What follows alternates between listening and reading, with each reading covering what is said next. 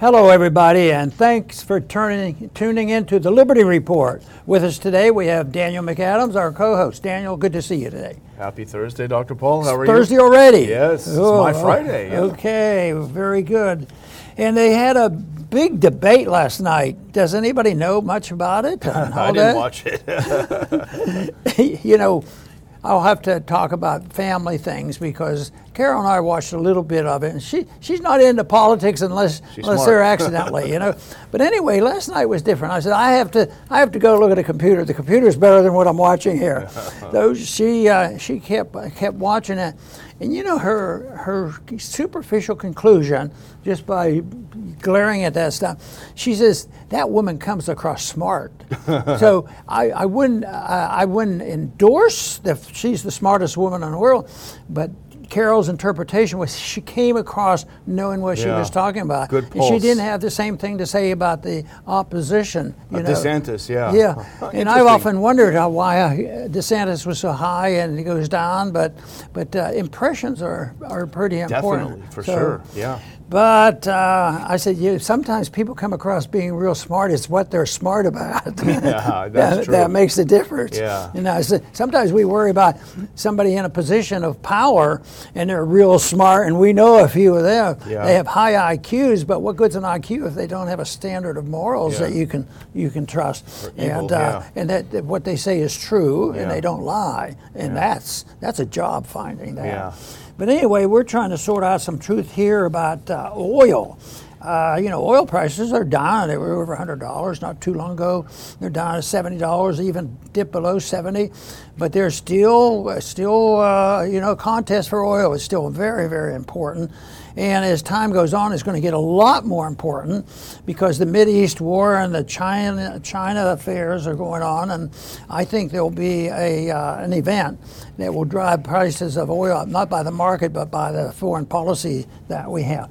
But anyway, there was the headline in Zero Hedge says, Iran hijacks oil tanker in the Gulf of Oman.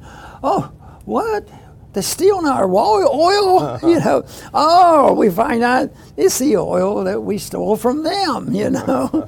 And there's a big issue on us taking oil, and you know, it's one of these things is it's part of a big system of sanctions. Just think how long we've had sanctions on Iran. And I often wondered who really gets to use them. Does anybody earn interest on these things? You never hear anything about it. So I asked them to have an audit when we do the Fed audit, and they said, "Oh no, this is top secret on who really gets to use this money." Anyway, they have had a lot of money and banking sanctions against them. And they resent it. You know, I don't know why they aren't more tolerant. We're such nice people. So anyway, they reacted this time, and there was ship carrying some of that oil and in the Gulf of Oman, and they were able to. I guess in the process, I don't know whether they have it all in the bank yet, but they literally were able to seize the ship because they want to get their oil back. But you know, I imagine, because there's very biased reporting in both ways, sometimes a radical left wing and then radical right wing, but the neocons are saying, oh, this is an act of war, you know, picking on us. We can't be pushed around like that. So there's a lot of people thinking that this is how we are supposed to act. And the basic assumption they're making is we have an empire to defend, and we're good people, and we will always argue for peace and stop these bad wars coming. And the facts, they don't quite bear that out. So anyway, this is an issue. Not a lot of talk about it, but in a way, there's some deep concern about what this means, and the Iranians are not going to put up with it. And this is also the reason and motivation.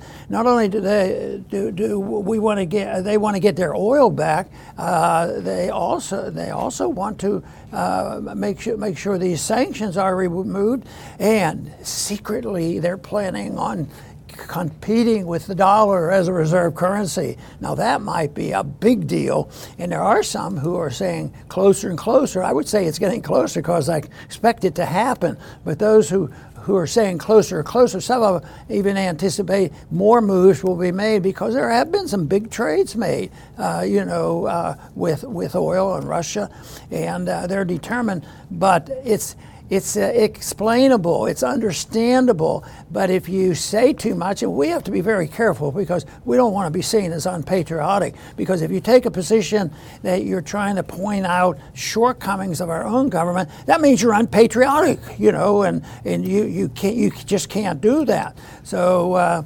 But I think that there's no risk if you tell the truth, maybe short term, but long term, telling the truth and trying to seek out the truth. And that's what we'd like to do today, is seek out the truth on what's really going on and how much of it is all our fault. Well, it's a tinderbox in that region. We know that for a fact. The Houthis in Yemen are defending the Gaza, the Palestinians in Gaza. That's what they claim that they're doing. And they've stopped all shipping going through the Red Sea, essentially, and you can see it on maps.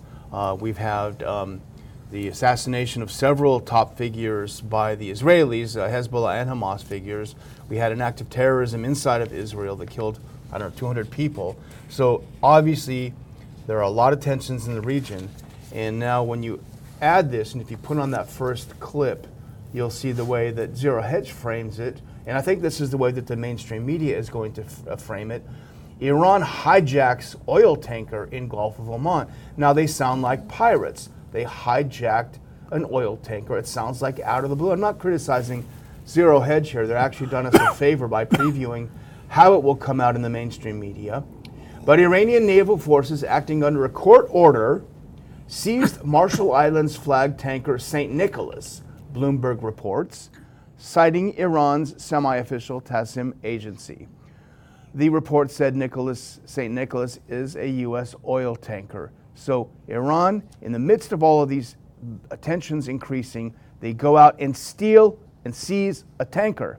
Now here's from the same article. This is a tweet. If we go to the next one, to tankertracker.com, with more background.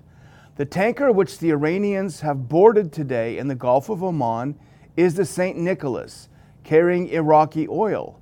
And this is where it gets interesting, Dr. Paul.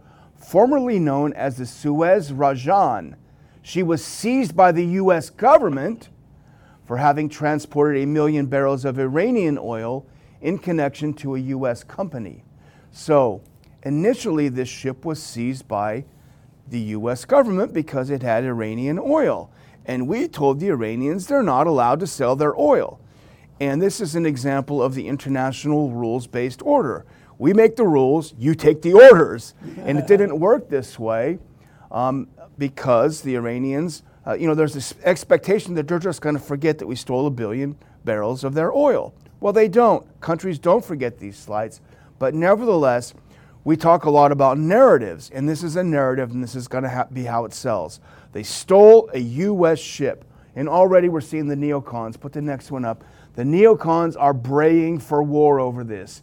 Iran knows it can attack ships and now seize them because the Ayatollahs know Joe Biden is too weak to respond. In other words, why haven't we attacked them yet? That's why they're seizing our ships. We haven't declared war. So that's how the neocons are going to frame this. And the real fight going on is the propaganda on both sides. But it seems like our side is sort of desperate to how to put a positive spin on this. But already we have people saying that if you don't go along with with the scenario, that you have to say we've been hijacked and we better do something about it. And if not, you're too weak, and you call Biden too weak. But we have neoconservatives and Republicans are saying, "Oh, we can't act weak. If we take the oil, it becomes our oil for a while until there's enough reaction to it." But the neocons want to spin this in a way of it's they're almost like on a noble cause. Yeah. It's all about money and oil and this sort of thing and power. But they also always talk about patriotism, and we have a few in the Congress that sort of annoys me, to say the least, on their attitude that you have to go along with this militancy. And they never say, well, you know, our friends at the military-industrial complex, they need this activity. This is the way the appropriations get done. This is the way we've done it for 50 years or longer. And so they want to justify it, and they want to paint it. And it was the same way when I wanted to bring troops home in the Middle East and save some of that killing. They say, well, you're not being patriotic. You're not for the defense of America.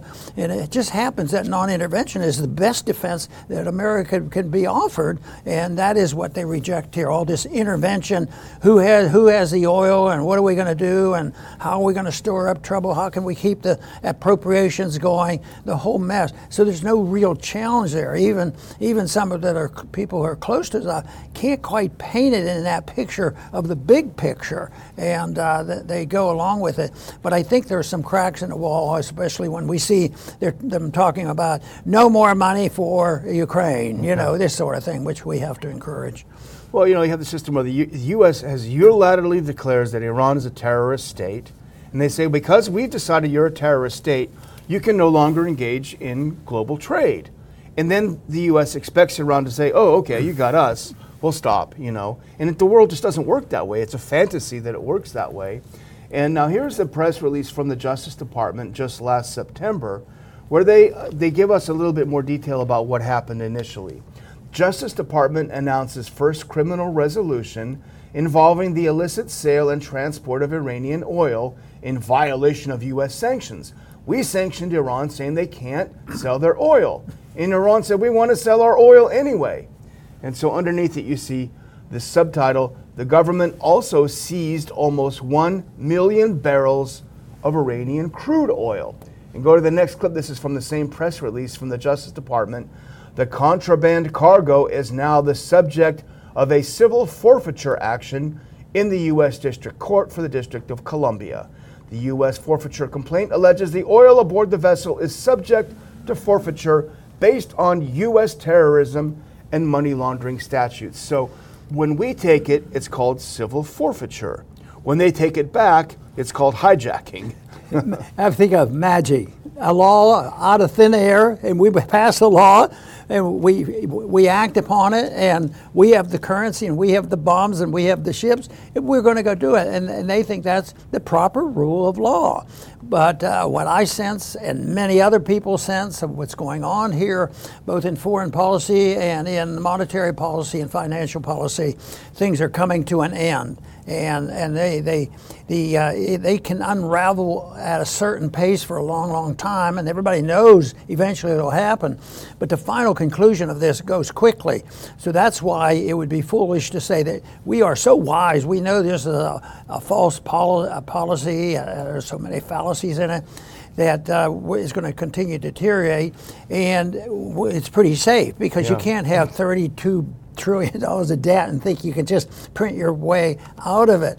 But the whole thing is we can do that, but eventually the end stages are very, very rapid and very, very rapid and chaotic. And that is when we point out all the times that our civil liberties are being threatened, especially under COVID. Look at what they were doing to us.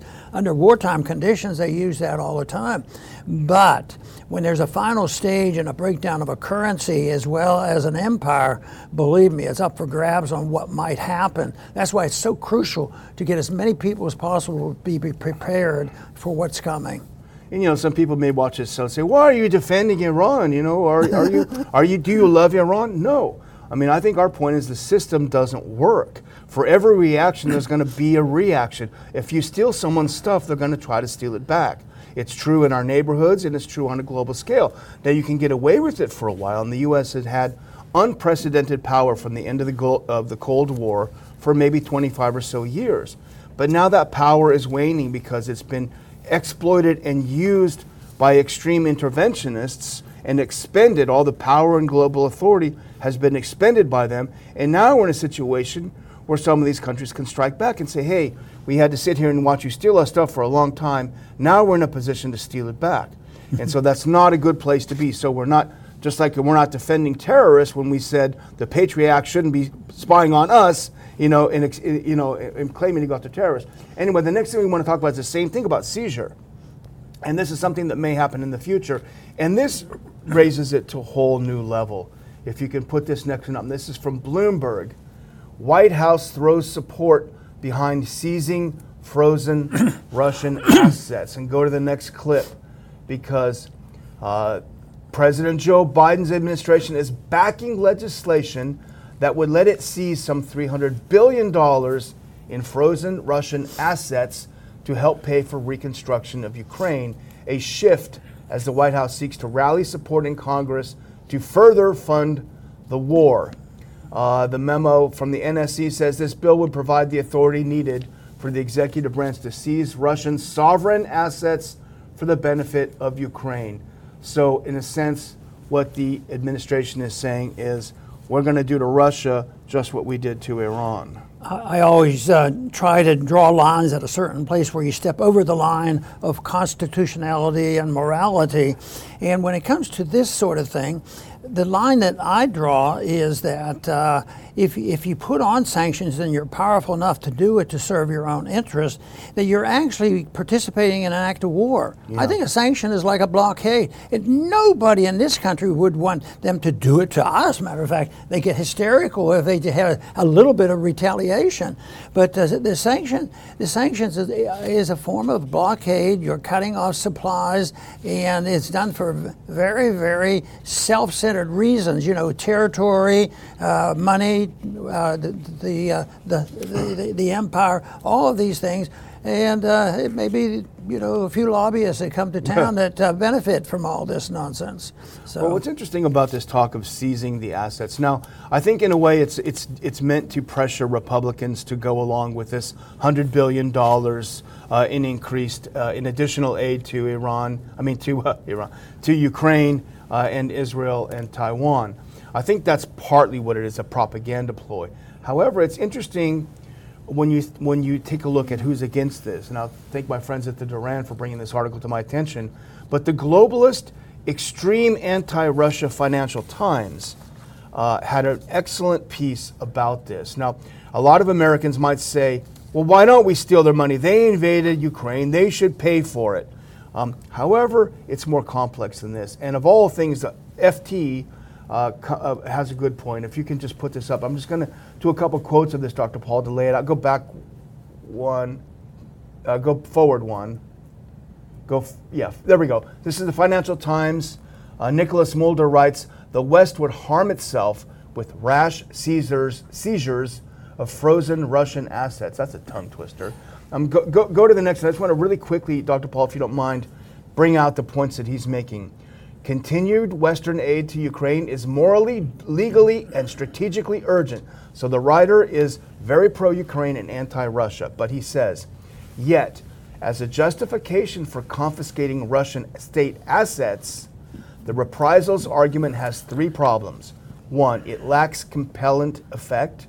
It is being invoked by the wrong parties, and it undermines the rules-based order Western governments claim to defend.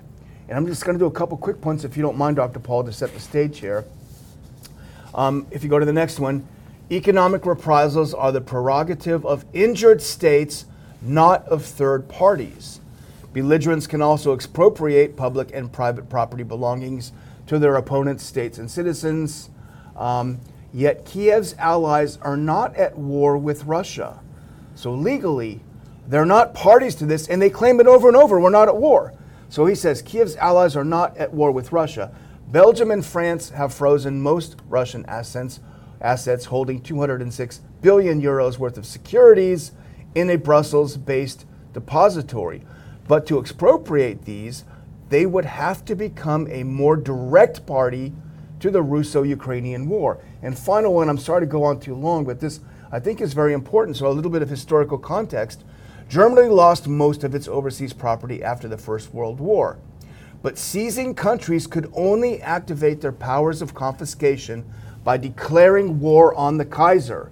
And he goes on to say that another precedent is the seizure of Iraqi assets in 1990, but that followed UN authorizations for an intervention. So essentially, in order for the U.S. and its allies to seize this, it would have to declare that itself is a party to the war and is at war with Russia. Not a good move. You know, and it adds up, and you mentioned some of the numbers. It's like $300 billion are involved. That's a fair bit of change to deal with.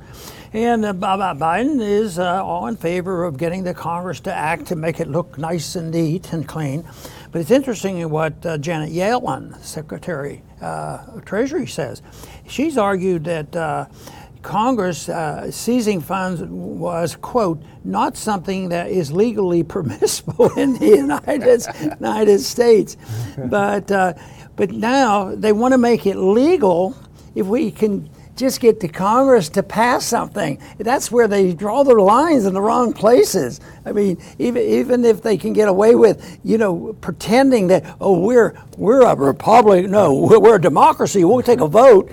And they said it's okay to do this. So that's how silly it is. And that's why precise definitions of where you are and what you do, when you go to war and when you shouldn't go to war, and what is money, all these definitions, and they're all based on lies. And I call it an age of deceit, and it's done on purpose. And I think the deceitfulness is so incestuous that it is obviously very difficult to turn it off. And because the people to combat it, they come back with the same technology.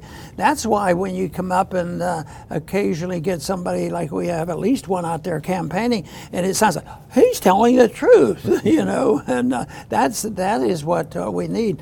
But the whole thing is get an endorsement by the majority, and then it's okay. It'll be legal and moral if you have that vote.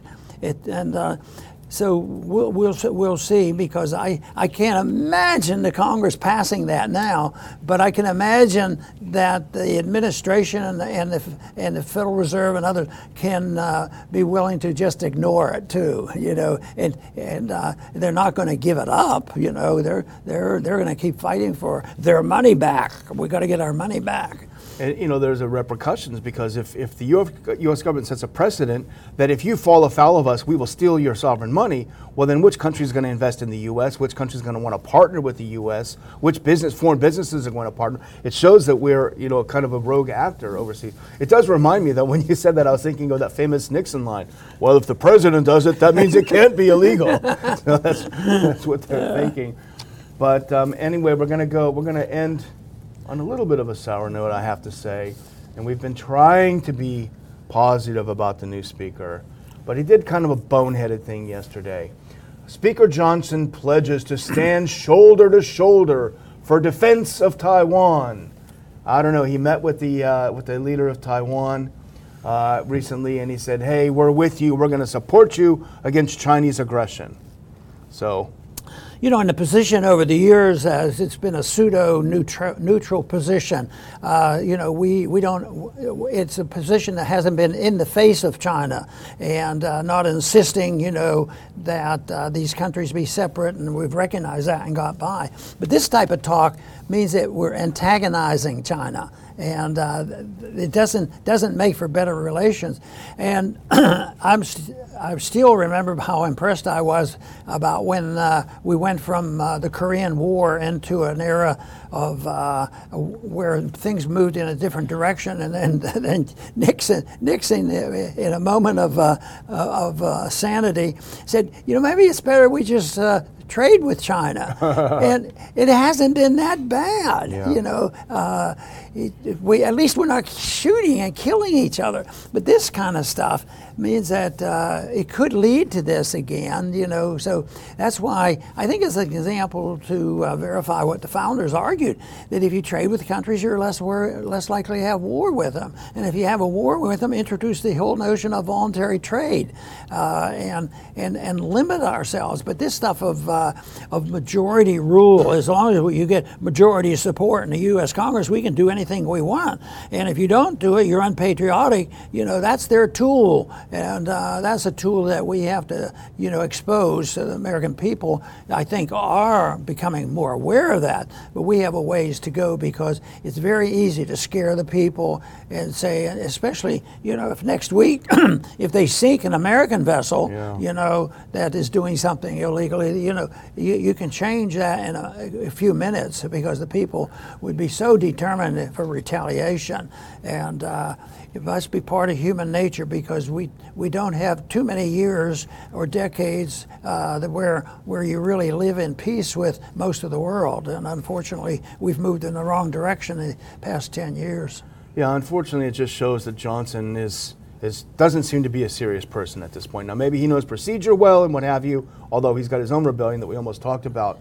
But it's terrible foreign policy. It's neocon foreign policy, but it's also terrible economic policy. I mean, how is it taking some of the words from our old friend John Duncan, former representative from Tennessee, how is it in any way remotely conservative to pledge to defend Taiwan's borders when our own borders are being breached constantly? Now, there's a lot of rhetoric from the Republicans about it, but what have they really done? So how is it remotely conservative for him to be buddying up with Taiwan, saying, we got your back, we'll defend your border, we will go to war with China for the sake of this little island? How is that remotely conservative? See, I think they have an impossible situation, because whether they're right, left, middle, or whatever we have in Congress talking, they basically endorse the principle of interventionism, that the government's there to intervene and make sure, trade is fair and diverse and all that nonsense that goes on. So they set that up. But if both sides really believe in interventionism,